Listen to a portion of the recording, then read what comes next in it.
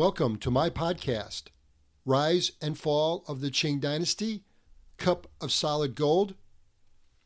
This is episode 15, Mandate of Heaven Redux.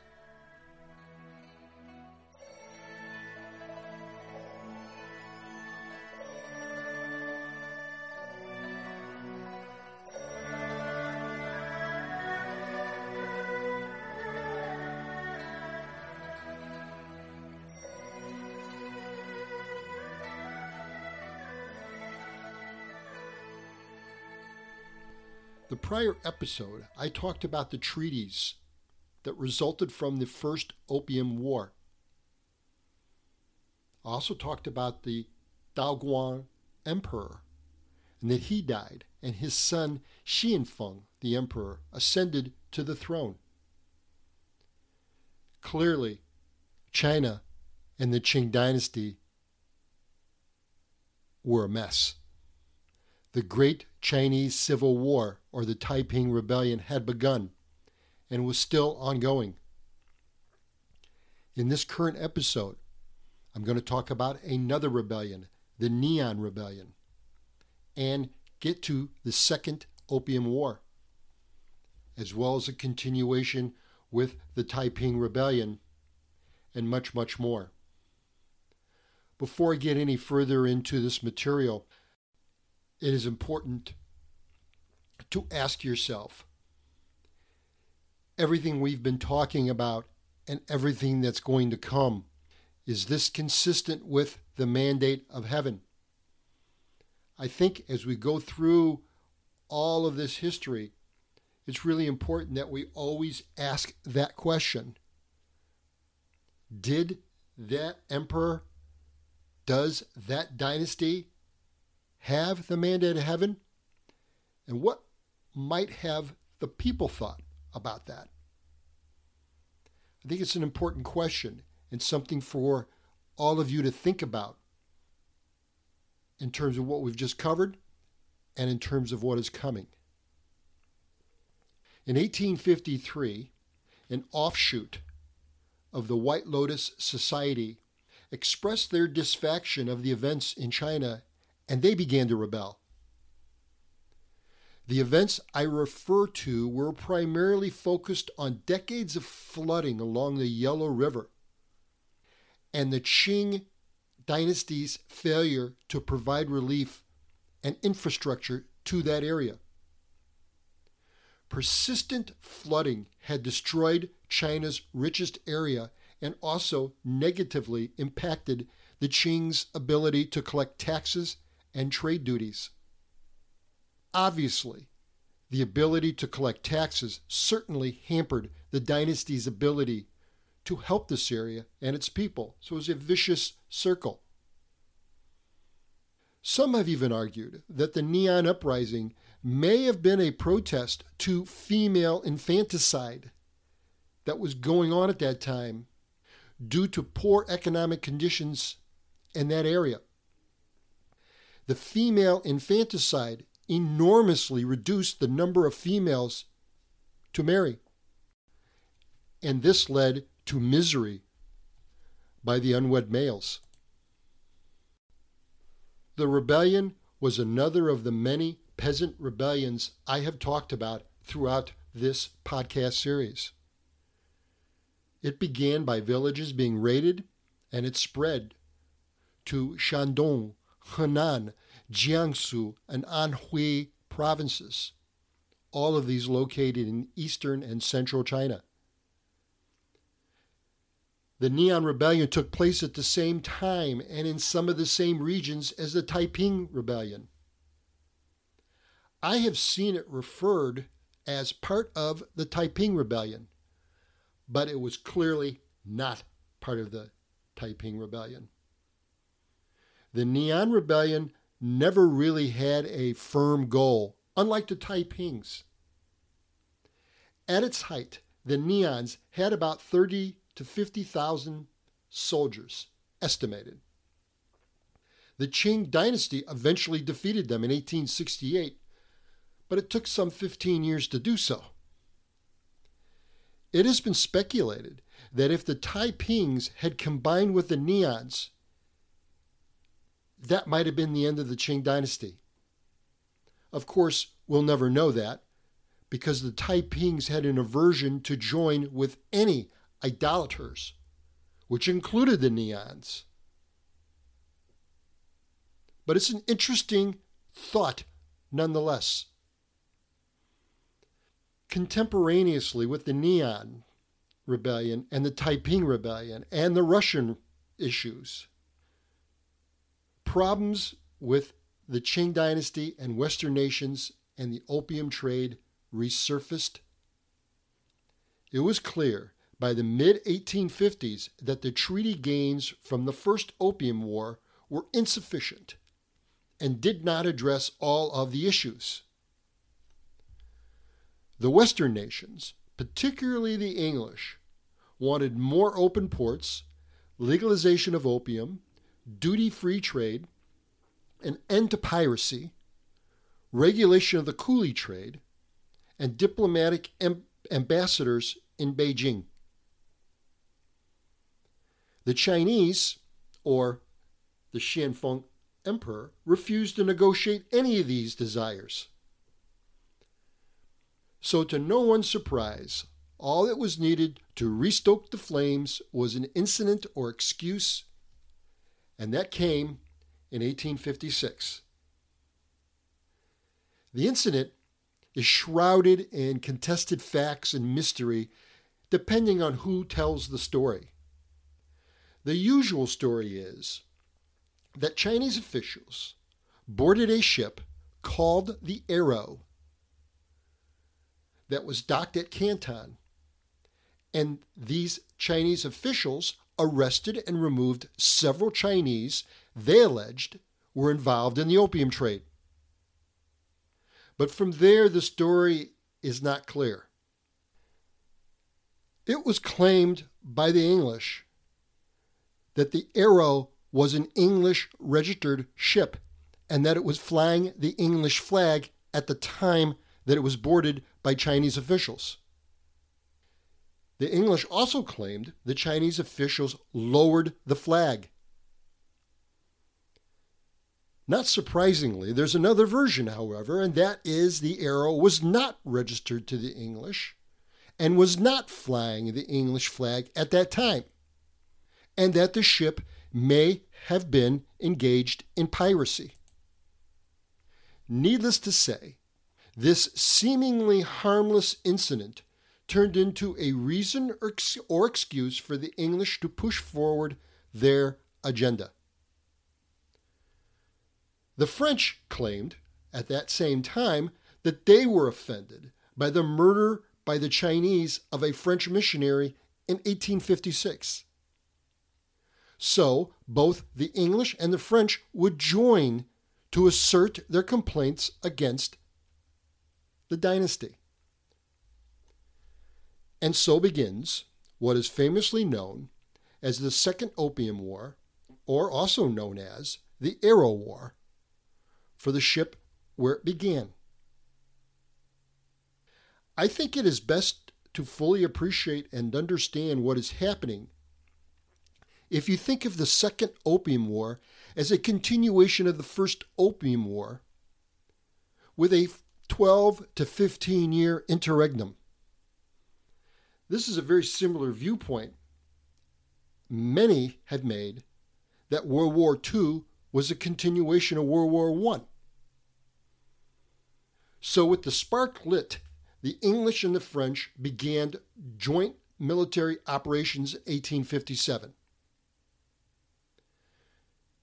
The Allies also requested that the U.S. and Russia help. Both the United States and Russia, however, just minimally helped and did not send their militaries. It did not take long for the Allies to capture Canton. And in May 1858, the Allied forces reached Tianjin and forced the Chinese into negotiations. Remember, the Qing dynasty were largely predisposed fighting the Taipings and Neons at this time. I'm sure this was a big reason that the dynasty quickly agreed to negotiations. At the most, the Allies' fighting force numbered only a few warships and probably no more than 6,000 troops. But the Qing dynasty were again vastly outweaponed. In June of 1858, all the parties met at Tianjin, or also known as Tientsin, and worked out the treaty bearing the city's name. The parties were, to this agreement, of course, the Chinese, the English, the French, the Russians, and the Americans. The Qing dynasty, or I should say the Emperor Xianfeng, sent his brother to negotiate Prince Gong. Xianfeng had fled Peking in humiliation to the Summer Palace. He absolutely refused to concede or give the appearance that he was doing so. The agreement reached at Tianjin was breathtaking. 11 more seaports would be open for trade. England, France, Russia, and the United States would be allowed permanent embassies in Peking. The restrictions against interior travel in China by foreigners was lifted. Foreign ships would be allowed free and full access to the Yangtze River. China agreed to pay England and France a large amount of silver as an indemnity. And opium was legalized. Shortly after the agreement was signed, the Allies left Tianjin, thinking their work was done. Xianfeng, however, had no intention of signing the treaty, let alone abiding by it. For the Qing, their refusal to sign the treaty and abide by it was based on their faulty notion that their country was superior. The Manchus could only envisage the foreign envoys coming to Peking as tribute envoys, wearing Chinese clothes, escorted by Chinese officials as guests of the Qing emperor, and maybe only do this once every several years. The emperor's biggest problem with the treaty were the foreign embassies. He felt foreign embassies would damage the dignity of the dynasty. The acceptance of permanent foreign envoys implicitly meant that the Qing dynasty considered these foreign nations as equals. The emperor, in refusing to sign the treaty, incorrectly assumed that as long as the foreign nations got free trade from China, they would retreat from the embassy demand and the indemnities. However, for the foreign nations, the permanent embassies were a major issue, and they would not back down from it. Once the Allies had the Tianjin Treaty commitment, they, of course, withdrew, but came back in the summer of 1859. With the Allies were their respective envoys and ambassadors to officially, formally ratify the treaty. The emperor, however, prevented them from going to Peking. The Allies pushed back and waited for reinforcements. In August of 1860, a much larger Allied force relieved the envoys, and they went forward toward Peking. The Allies eventually captured Peking, plundering it and burning it, along with the Summer Palace outside of Peking. It was not long then that the Qing found themselves at the negotiating table with the Western nations. These negotiations culminated in a series of meetings in Peking in October of 1860. The resulting Convention of Peking Agreement was ratified. On October 25th, 1860, the Qing dynasty settled with England. The next day they settled with the French, and the terms were that the Qing dynasty would fully abide by the 1858 Treaty of Tianjin, that the English would be ceded the southern portion of Kowloon Peninsula next to Hong Kong. The Qing dynasty would pay added indemnities to both France and England. The opium trade was legalized. One additional treaty port was opened. And the Qing dynasty would return to France the religious charitable property that they had confiscated. And finally, the coolie trade would be legalized. Coolie were a sort of a Chinese indentured service put in use by Western nations. After it was all said and done, the treaties had opened 19 ports in China. And with that, the Opium Wars would come to a close.